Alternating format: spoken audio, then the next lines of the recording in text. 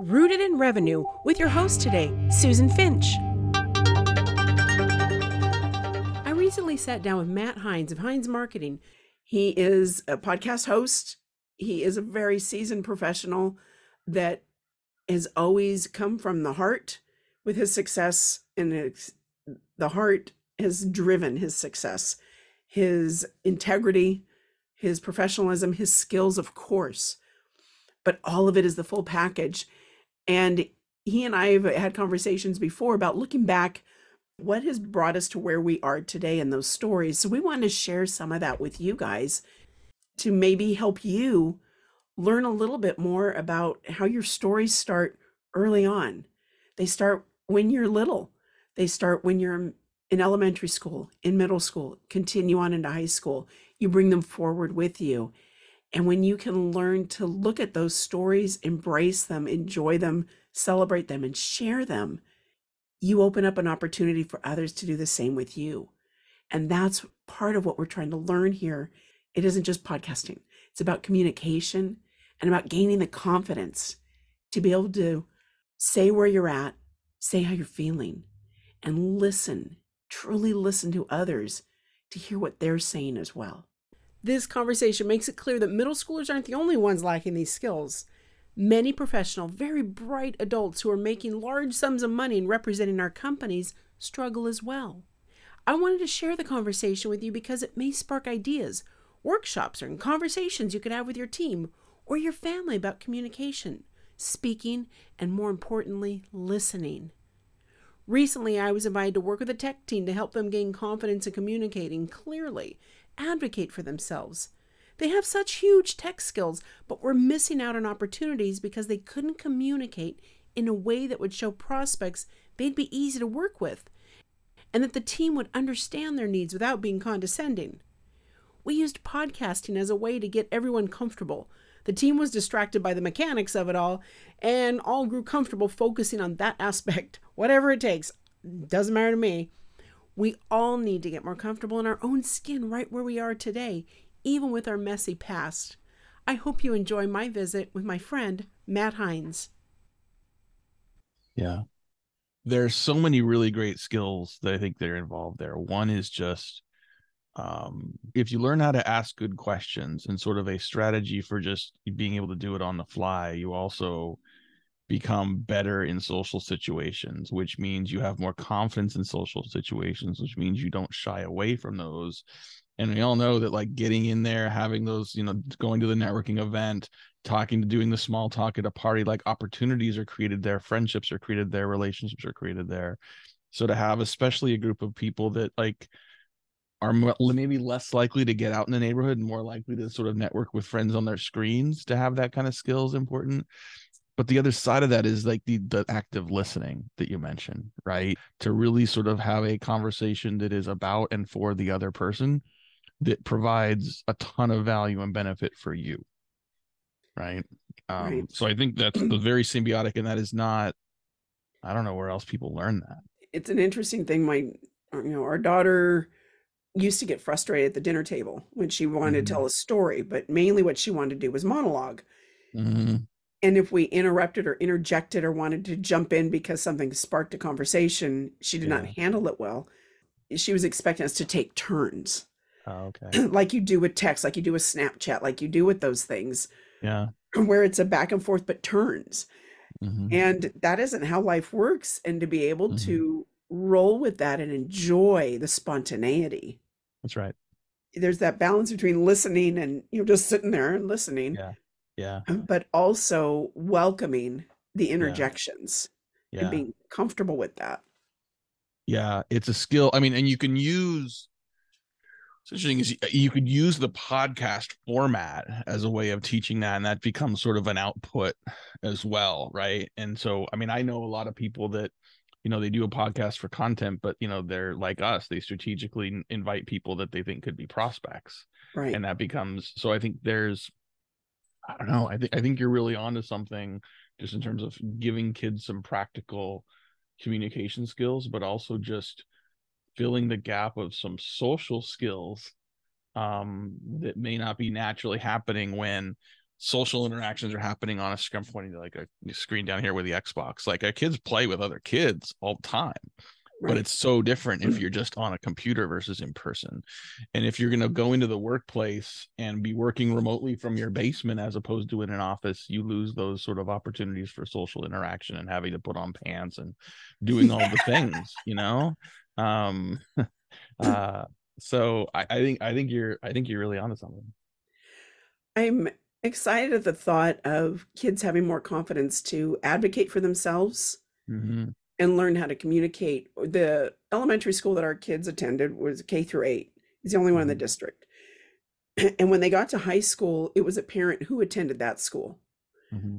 public school, Yeah. but they were so comfortable because they were there for so long, Mm-hmm. and they engaged with the teachers and the admins and everybody else, encouraged them to ask questions, to buck Mm-hmm. respectfully, Yeah. to bring their problems. And so these kids, as they got to high school, were asked by their peers from other schools, hey, can you help me talk to so and so about this? How Mm-hmm. do I approach a teacher? How do I approach a counselor? How do I approach a coach? Mm-hmm. Mm-hmm. And they have those skills. Yeah.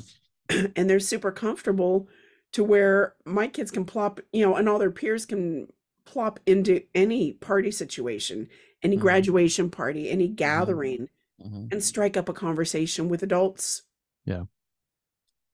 and strangers. Yeah. Yeah. That's huge. It's huge to know how to do it. It's huge to have the skills to do it. And I think part and parcel of that is the confidence to do it, which allows you to do it successfully and helps you not avoid it. I'm a socially anxious person, and a bit of an introvert. And so without having some of that skill and experience, whether it's a podcast or something else, you feel like you're winging it. And when you're winging it, you don't feel confident and you don't want to do it and you just try to avoid it. Right. So I'm on board with whatever it needs. Thanks. I wanted to talk about the ability, because the hindsight's easy for us as adults, as Yeah. seasoned adults, Yeah. that we can look back and see our stories like I was able to do with Paul.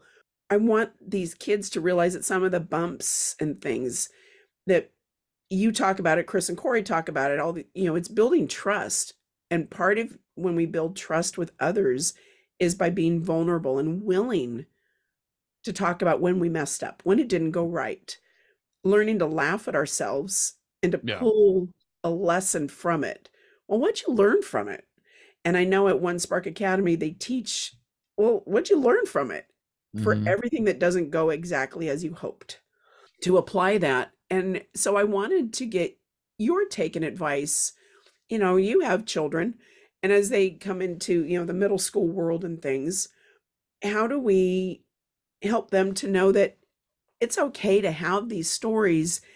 And maybe you already have a few stories from when you were little. Maybe they're the stories you always tell new people. Maybe it's the stories that your parents tell about you. The ones that make them laugh sometimes might embarrass you a little bit, but maybe Mm-hmm. that would allow somebody else to tell their story. Yeah. Yeah. So I'm I an was open wondering if you book could. on that stuff. I'm an open book. I think maybe too open sometimes. Like, I think especially having been in EO now for 10 years, where you just, you open up and you find and you get value in sharing it. You get value in what people reciprocate in terms of their shared experiences. I shared something kind of personal, private yesterday in our leadership meeting that I was kind of embarrassed to bring up. And I had a couple of people say, like, yeah, me too. And so to be able to sort of be vulnerable, I think there's a lot of things that I think we've lost, us old people have lost, by not being in the office, by not having some of that formal culture. But I think there's something about being remote, something about seeing each other sort of, with the shit behind us. It just allows us to be a little more authentic and willing to sort of share some of those things. And I think kids today lean into that a little bit, and with given a little encouragement and by having other people show by example, makes it seem more safe and more okay. Yeah, I thought about the idea of to get used to storytelling. And there's that old exercise to teach about speaking, to get rid of your ums and ahs. Here's a pencil. This Yeah. pencil is yellow, and telling the story about the pencil. Mm-hmm. I thought a great exercise would be to invite these kids to, let's set up in a room that you are comfortable in. Tell me about what's in the room. Mm-hmm. Mm-hmm. What's on the wall? What's on the table? Mm-hmm. Tell me about your space. Yeah. And then, let's go around the room and do that, because I think that, as you were just saying, that intimacy of inviting. It's like having company over. I'm going to have you in my house. Come on in. Mm-hmm. Mm-hmm. It's a lot different than we mean a neutral ground of the office. That's right. This is very different. Yeah. Yeah. And so, what advice? We know that the angst of middle school, the Mm-hmm. social awkwardness, and some of the kids that are homeschooled or at charter schools are there for a reason. And it might be because they have some of those anxieties. It Mm-hmm. also might be because they have health issues that limit how frequently they can have a steady academic career. Perhaps maybe they're actors or Mm-hmm. musicians and they need to be able to have the flexibility of their schedule so they don't fit into the typical mold. Yeah. And so they don't identify with the kids in their neighborhood. They don't identify with the people they're running into all the time. Do you have advice regarding stories and vulnerability that you would want to give to your kids? Yeah. Yeah. I think, for example, I've got a ninth grade daughter and a seventh grade son home sick today. And, middle school has not gotten better since we were in middle school. If anything, it's gotten worse with social Right. media and everything else. And so helping them through that, not by like being a helicopter dad, but by listening, by kind of letting them know, like, I faced a lot of stuff. Like the worst years of school for me were middle school, seventh and eighth grade specifically. Like it's not, I'm not gonna, not, you can't make it any easier, but let you know that you're not alone. And you've got you're loved before you go to school, you're loved when you come home, and you've got support and advocates there. And I think to be able to share some of those stories of what I dealt with so that they will open up about what they're dealing with. So it's a little less like dad doesn't understand me. There's no way that he understands me, or like what I'm feeling is unique or just me, or it's all my problems. So, I think the general theme to me is whether I'm talking to a kid or a student or a mentee or just another business leader, marketing leader, whatever, is just to be my authentic self and to accept and sometimes celebrate the things I'm not good at, or the things that make me a less than sort of perfect person, or less, like whatever. Is because everyone's got those. Yeah. And even the most successful people in the world have those. We did a CMO. We had a session. We had like a couple hundred chief marketing officers on a Zoom call, and these are like, I mean, by definition, like you're leading marketing at a company, you're successful. You've had a successful career, and there's some name brand people that are serially successful marketing leaders, and like 95% of them have imposter syndrome. Like 95% of them say, like, I don't belong here. I don't feel like I belong here. I feel like I am a fraud half the time. I've talked to people that are name brands in the Seattle area, like business leaders that are in the news a lot, and they say the same thing, you know? And so if they feel that way, is it okay for you to feel that way? And if they've been successful with that, can you be successful too? My son has pretty severe ADHD. I'm the only neurotypical person in my family. Like my wife, my three kids, they've all got a combination of ADHD, dyslexia. Nick's a little dysgraphic as well. And it's not an affliction, it's a superpower. Like you go Oh, my talk daughter hates to, it when I say that. She says, "You say that one more time, Mom, I'm just going to reach through the phone and pinch you." I said, can "But I it tell you is." how many people in like EO, like entrepreneurs in Seattle, the majority of them have that superpower? It's Yeah. because you think differently. You don't accept what the world is designed to say you have to accept, because you think of the world a different way, you work the world a different way, and that is what is going to create success and opportunity for you. And I think, like, whether it's imposter syndrome or social anxiety or ADHD or whatever, the what's wrong with me, why am I this way, it's because, well, I mean, for me, I'm like, because that's how God made you, right? And that's, he gave you these superpowers, and maybe you're Peter Parker, maybe you just got bought by the spider and you don't know how to use these superpowers yet. That's fine, but you have gifts, Yeah. right? And there are a lot of other people in the world that have gifts like that. Some never really bothered to figure out what to do with them. Others, intentionally or unintentionally, fell into doing something with it and are very successful. Like my wife is dyslexic and ADHD. Like she paid for most of her education. She paid for most of our wedding. She has a master's degree and is a super successful reading teacher now, right? So you do whatever you want. Anyway, I'm going off soapbox now. But it is true. And I didn't even know that there, for how I have always been. I look at one of my English teachers in high school. She was with me in middle school and then went across with us when we went to high school. And she used to allow me to go to the front of the classroom and like dance around the room because that's how I had to Yeah. function. Yeah. And I was successful, but she embraced it and just went with it 'cause to her, it just didn't matter. She's like, okay, so what? And I never knew there was something happening with me until my daughter was diagnosed with ADHD. She says, you know where I got it, right? I said, well, I don't know what you're talking about. She said, oh, mom, please. She says, do I need to like have my therapist call you? And so I was talking to my doctor and she said, if you want meds, you can have meds, but you've done, 50 plus years without them. Yeah. She says, Yeah. it's up to you. Yeah. And she said, I think you're just fine. Mm-hmm. Mm-hmm. Just we just have to get you sleeping more because you can't shut your head off. But other than Yeah. that, Yeah. I mean, back to just the idea of, I mean, not only helping people see that they're okay and see and helping people see and accept and realize and believe that they're special, but giving them the skills and the experience to communicate that and to communicate with others and to articulate things and to hear other people's stories and to share those stories with others, because sometimes just collecting those stories and sharing those stories is itself a gift right. to others. Like I had a number of people after that meeting on imposter syndrome, a number of people reached out afterward and said, I had no idea how prevalent this was. Like I assumed other people had it, but I thought I was in the vast minority, and it's the opposite. I mean, what does that mean? Like you still feel it, but if you feel it and know that 9.5 out of 10 people also feel it, it's not as scary. It now feels like something you can manage. Well, and It's just relate to different. others. You can relate to others too. You're not thinking Yeah. that you have to hide that Yeah. Yeah. because it is a me, it's a, yeah, I got that too. Yeah. Chris and Chris Beal and Corey Frank, one of the things they love talking about is their best salespeople Mm-hmm. are introvert ADHD dyslexics. Mm-hmm. Mm-hmm. They're the most powerful salespeople that they Mm-hmm. have Yeah. because they are able to adapt. They've learned to work with it Mm-hmm. and use it to their advantage. Yeah. And Well, I think it's hard. sometimes the introverts are the more natural listeners because Yes. they don't want to chime in. They don't want to be the center of the meeting or the story or the message. So they learn a lot more. They hear a lot more.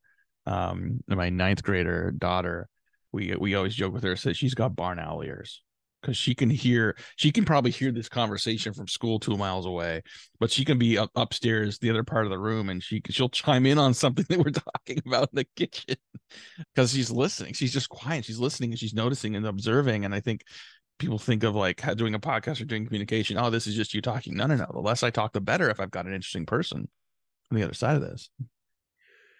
That is true. I think we miss out sometimes when we're trying to make it equal or whatever it is. I mean, for those of us that are podcast hosts, we have people Mhm. on because I want to learn something. Yes, right. I want to hear a story, and I'm hoping that whatever intrigued me enough to invite you, not just that you're a prospect, but usually it's you're intriguing. Yeah. And how can I share what you know Yeah. with others that could benefit from your story? From if we each just got 2 tips from one from each episode we listened to, wow, that's a lot to gather. Yeah. I just honestly, usually if I can get like one idea and then you kind of chew on that and that generates like 2 or 3 other questions that maybe you're not, you can't answer. And then if you don't just like wrestle with it here, put it out in the universe, like put it in Slack, put it on LinkedIn, like ask it on your next podcast and see who responds to that, what they respond with. I do like the idea of having them embrace where they are right now Mm-hmm. Mm-hmm. and to begin to see it as building of their story, the building Yeah. of the story they're going to want to tell. I mean, I know I've gathered about a dozen stories in my head Mm-hmm. from my life going back to when I was a child that I can reframe, adjust, adapt, extend, embellish sometimes, enhance Mm-hmm. to fit a situation to bring home a valuable point. Mm-hmm. And the more of those we can begin to notice and gather, Yeah. I don't know. How do you feel about that part of it? Um, Good. I think that, maybe not, I don't know if everyone's going to be as comfortable leaning in on that, but I think you'll find people that will. It's a slow process to build it Mm-hmm. because first you have to recognize you have stories. Mm-hmm. Mm-hmm. And Yeah.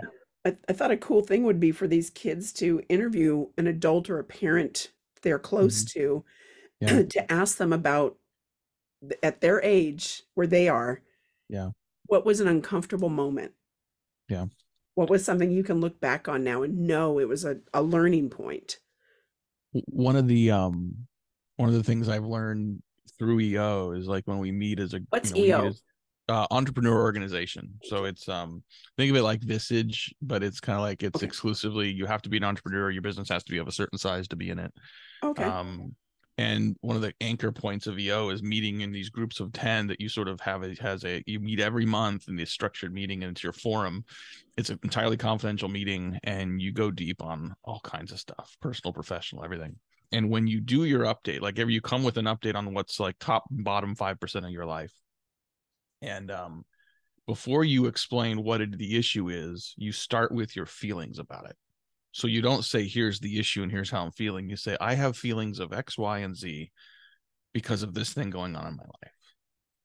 And so I think, though, because those feelings often sort of drive why something is top or bottom 5%, kind of pulling that out can make for really interesting stories and can help people pinpoint the stories that matter the most, that are the most meaningful as well. What's something in your childhood that, what's a bottom 5% that you think has impacted your life? What's a top 5%? What are the feelings that were associated with it that are still associated with it? That can be pretty powerful. It can, and I would think too, when you start with the feelings for that, you start to identify patterns. Yeah. That there'll be recurring themes for the Yeah. top five and the bottom five. That's right. That's right. And some people may not even realize that, right? As you start going through those and you say, okay, here's these things that were my childhood and my feelings were X, Y, and Z. It's funny, like the last forum meeting we had, you can share a mix of like personal, professional, and then professional, family, and personal, and you can do all professional, all personal. I had one of each, and my list of feelings were exactly the same for all three groups. One was intensely personal, one was a family thing, and one was a work thing. And like the consistency in terms of the feelings was interesting. That is interesting. Mm-hmm. I love getting to know people at a deeper level. Mm-hmm. And that might be the Same. introvert in me too. I want a big, juicy conversation. Oh yeah, it's much more interesting. It's more interesting conversation to have. It's much more interesting. Not everyone's willing to go to that level. There are people that join EO that really belong in Vistage, because a Vistage is more about, it's about just like being a business leader and the challenge of Right. getting a business. Being in EO, you talk about feelings, you talk about personal shit, you get into all kinds of things that you wouldn't elsewhere. Not everyone's willing to go there. Right. But it's so much more fulfilling. I feel like I'm such a better human for embracing and allowing that level of vulnerability and learning from others that are doing it too. So Right. I appreciate the time, Matt. Thank you. Yeah, And anytime. Let Let me know if for there's the anything else as you validation. keep working on this. Keep me in the loop on how it develops, and if there's anything else I can help with, please let me know. Great. I will. Thank you so All much. right. Bye, Yep. Matt. See you. Bye. Never miss an episode. Check out rootedinrevenue.com and subscribe on the site to get weekly updates of when new episodes come out. Or find us on iTunes, Stitcher Radio. So go subscribe. We'll get you all the information you need to do your best with marketing and your online presence.